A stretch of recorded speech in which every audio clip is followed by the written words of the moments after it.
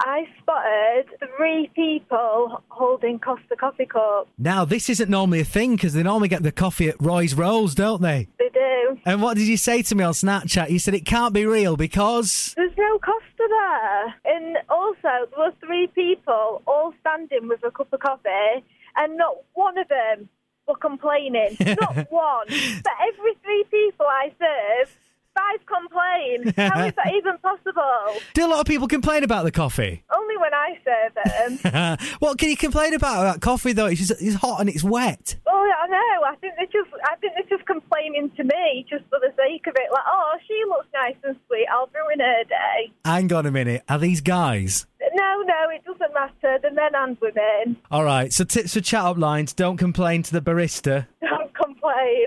Never complain. What's the best chat up line I could give her for find a lady attractive at a coffee shop? That was a really nice cup of coffee. Thank you. I'll come back and see you again. That just sounds like a polite customer.